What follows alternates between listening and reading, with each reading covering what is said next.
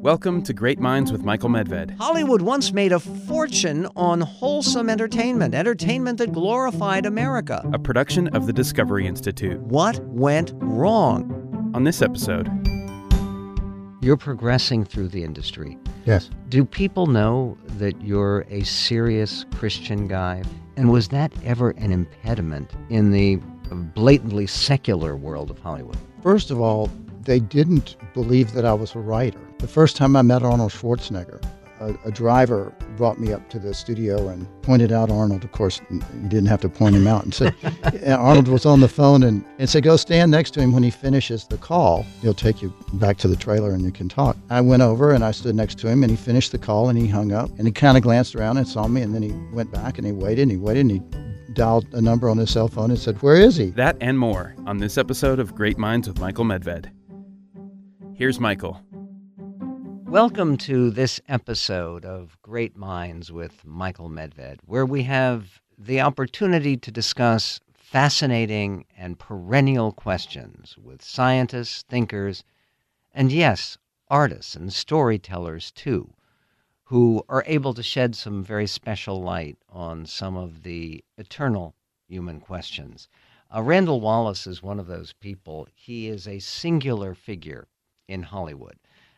In many ways, not just because of the quality of his work, writing the screenplay to Braveheart, writing and directing the great Vietnam movie, We Were Soldiers, and most recently doing a fairly classic film about a horse, and those with a very special relationship to that horse. The film was called Secretariat, which also touches on America's endless fascination with sports.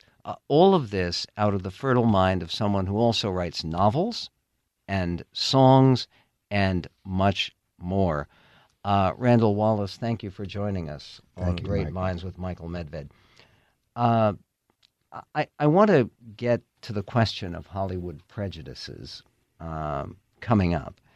But when we last spoke, you were describing the way you ended up as a filmmaker, as a writer of films and a director of films. And it was not something you had aspired to do when you were a small boy. It wasn't Steven Spielberg with his little Super 8 camera when he was in junior high school, I think it was. And for Steven, probably when he was, before he was able to walk. But in your case, it came to you. And you talked about the first screenplay that you completed, and you got an agent for the screenplay. Were you able to get that screenplay produced? No, but it and when I've looked back on it, there are parts of it that were unpolished and imagine that. Yeah. I don't want to say embarrassing, but I would say embarrassing. But it was exuberant, and I dare say it was fearless. What was the screenplay about? Screenplay was I had been in the music business for a couple of years with a company that was controlled by organized crime. I didn't know that when I went. The principles of the company, the way the story went and the way I actually witnessed was that they were compulsive gamblers and they owed so much money to gambling interests that the gambling interests were then able to influence the way the company worked.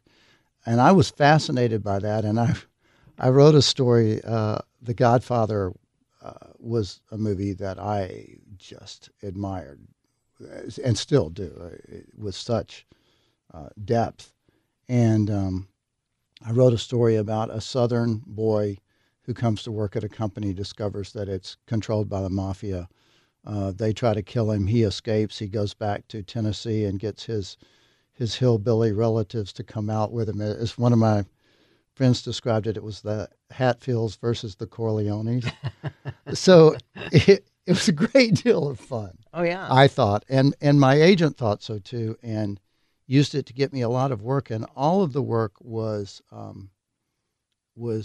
particularly inappropriate for me. But I said yes to everything because I thought to be a professional I should explore every field I could. I wrote I was hired to write a script called Portrait of a Disco Roller Skater. Some really, I was in the depths of this. And But you had never actually been a disco roller skater? no, I actually had not. Surprised they asked me. I had been an animal trainer, but that was another. But the big break for me in writing came when Steve Cannell, through his favorite composer, Mike Poston, is really his only composer. Mike Post and I knew each other from working out in a gym. I just bumped into him, and he was one of my heroes in music.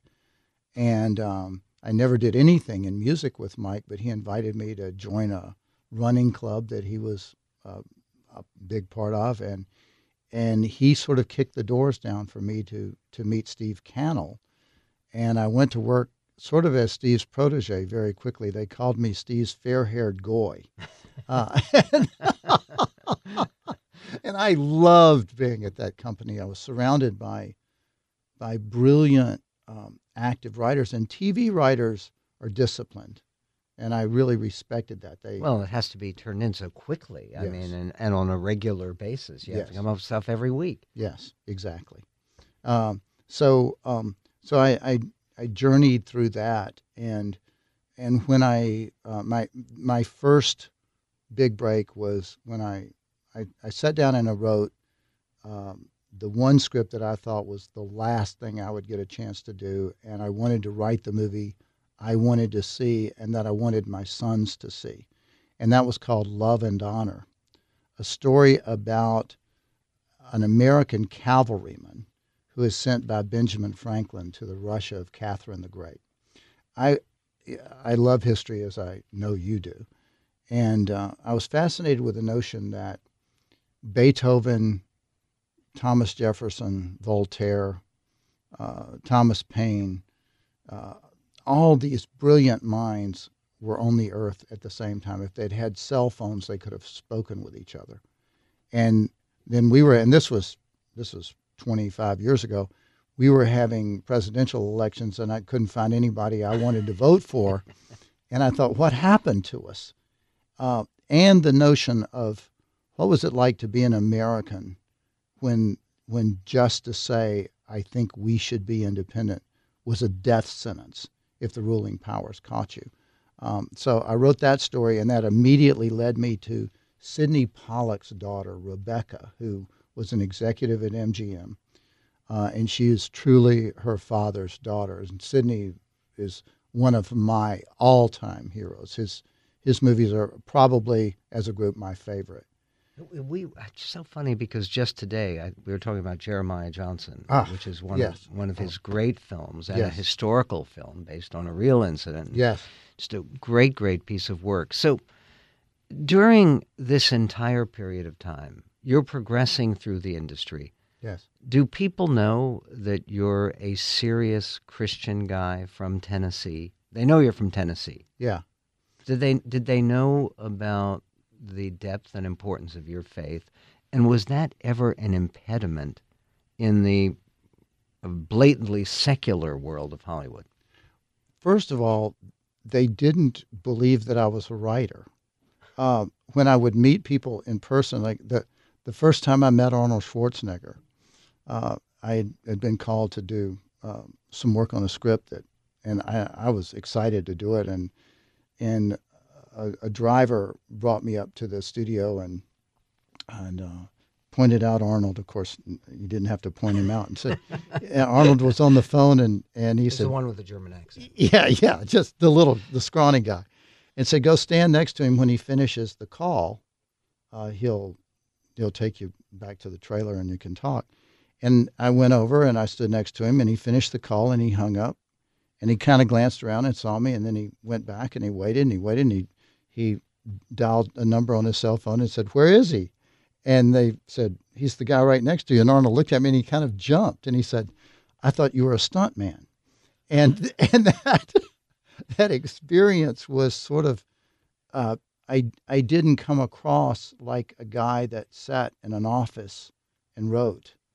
And I think people were surprised that I was involved in things like military exercises and combat sports, um, and whenever I would make any reference to anything of faith, there weren't many people that even had any field of reference to discuss that.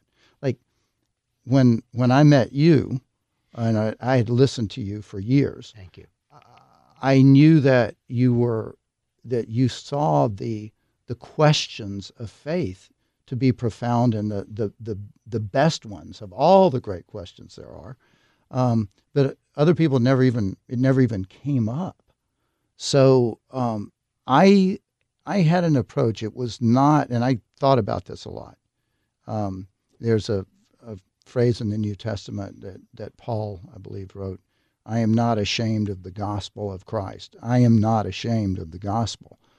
But I always thought, if people can see faith in me, it's so much better than if I tell them. And I never wore a cross because, not that I would ever be ashamed to wear one, but I always thought, if I can't live in a way that somebody sees sees integrity and love and approachability to me, then anything I say is just bumping my gums anyway. Wow. Okay. You're a member of the Motion Picture Academy. Yes. There has been so much talk in recent years about the Hollywood blackout, as they say, or Hollywood so white was a whole hashtag. There are some prejudices in Hollywood, but most of those prejudices are not racial, are they? Or do you think that they are? I don't believe they are, but I also have to have the humility to say that I wouldn't experience them in the same way. But what this gets to is the question is, are there prejudices against, because there are so few people in the movie business who are openly religious. There's Right. some. You're prominent among them. But in general, it's if you take the statistics, which I think are accurate, that about half of Americans are pretty serious about religious faith. 40% of Americans go to church or synagogue every week. The percentage in Hollywood, would you agree, would be considerably less than that? Yes.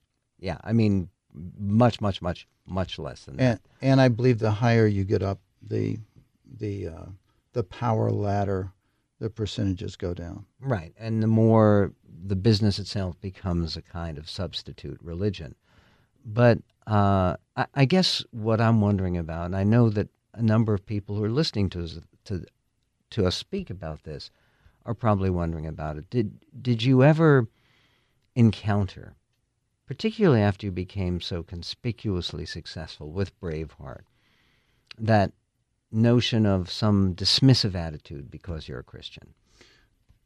I honestly have never felt that my faith was a disadvantage. I do know that Hollywood loves to categorize, and that is a disadvantage for everyone. Everyone wants to put you in a box. But I think that the question of dogma is the real one. That God in Hollywood is celebrity, and its equation with money. And my little model for it is that in Hollywood we worship celebrity. In New York they worship money. In the South I think they worship honor and pride. There's this thing about, we don't care what your daddy was, but who are you? And that is an ego. That's a proud thing that we have. I think that in Hollywood, if someone did business, no matter what you did, no matter how heinous your behavior might be to everyone else there, even if it's because of your dogma or because of your any of your behavior, But if your films were making money, everybody would want to make a film with you. I do believe that. I think that, I mean, I do know, absolutely know people with integrity who are not of my faith or seemingly of any other. Um, One of my favorite people in the world is Joe Roth, and Joe. I know Joe. So Joe is the one who found the book Heaven is for Real when it was expected to be an absolute blip. He saw a review of it in the New York Times, but there was a little mention of it. And Joe had an experience with losing a child, and he knew immediately that this story would be, even when the publishers did not. And because it was Joe who called me to say, I found this story, would you be interested in writing and directing it? That I said yes. Had it not been to Joe, I would not have. And that film's remarkable success, we should explain to people who haven't seen the film. It's based upon what has become a highly contested true story, but of a struggling pastor, played by Greg Kinnear in the film, whose son has a near-death experience and comes back from that near-death experience describing his experiences in heaven, meeting his grandfather, and ultimately meeting Jesus. Right. And challenging material for a movie. Yes, absolutely. Absolutely. And it was also disturbing to me in some of its claims, as it was to the principles in the story. The child doesn't die. So in whatever, like we talk about ghost logic in stories, how could it be that he went to heaven if he didn't die? And the pastor is having to wrestle with his own faith, and I related to all of that, but I didn't want the movie to only be about wrestling. I wanted it to be about the notion of what is affirmed in this story. And what's affirmed in the story, if I may say, is family and the importance of faith. But one of the things I liked about the film so much, and it's different from the book, is that you do play it up the middle. You can come out of that film not certain of what the answers to the ultimate questions really are. The film asks the questions. And I believe, yes, the film embraces the mystery. Yes, exactly right. And I believe that's how I approach Hollywood. I will often think, if these people really knew what I believed, would they throw me out of the room, or would they break down in a sense and say, I want faith too? You know, when you have a child, when you hold your child, it doesn't matter what your intellectualizations are. You are glimpsing God. And I have a friend whom you may know, Mordecai Finley, Rabbi Finley. Sure. He is a profound figure to me and has taught me a great deal. The last time I saw him, he said to me that his daughter is in Israel and is doing a dangerous job with the Israeli military. And as I was leaving, I said, Rabbi, I'm going to pray for you and your daughter and your family. And he paused a moment and he said, you know, intellectually, I don't believe in a God who intervenes in human affairs because we ask him. But when I know my daughter's going into danger, I pray too. And I loved that. It's you know, the power. I think whatever they think of me, and I'll always think that in some ways I'm swimming uphill always, but we always are. If we're trying to get somewhere we haven't ever been, we're swimming upstream. And if it's because of what someone has heard about me in terms of my faith or politics or anything else, or they just don't like that I have a high quote, that if they hire me, they're going to have to pay, then that's just a challenge. And my thought is it's certainly not greater than what other people have encountered in terms of prejudice. So I just need to man up and have faith and trust. What a remarkable series of films you've created. It is so encouraging, I think, to many people to hear that even in the highest levels of our popular culture, that a person of the character and qualities of Randall Wallace can achieve what he has achieved. If you want to make sure that you subscribe to other episodes of Great Minds with Michael Medved, please go to our website. It's very simply Minds with Medved. That's Minds with Medved. Or you can, and when you're there at the website, please think about what you can donate and ways that you can support this continued programming. Appreciate it. Don't forget to check out the website and find out about Randall Wallace's career. And thank you for joining us with Great Minds with Medved. Thanks for listening to Great Minds with Michael Medved, available at mindswithmedved.com. Great Minds with Michael Medved is produced by Jeremy Steiner and Greg Tomlin and is copyrighted by Discovery Institute 2018.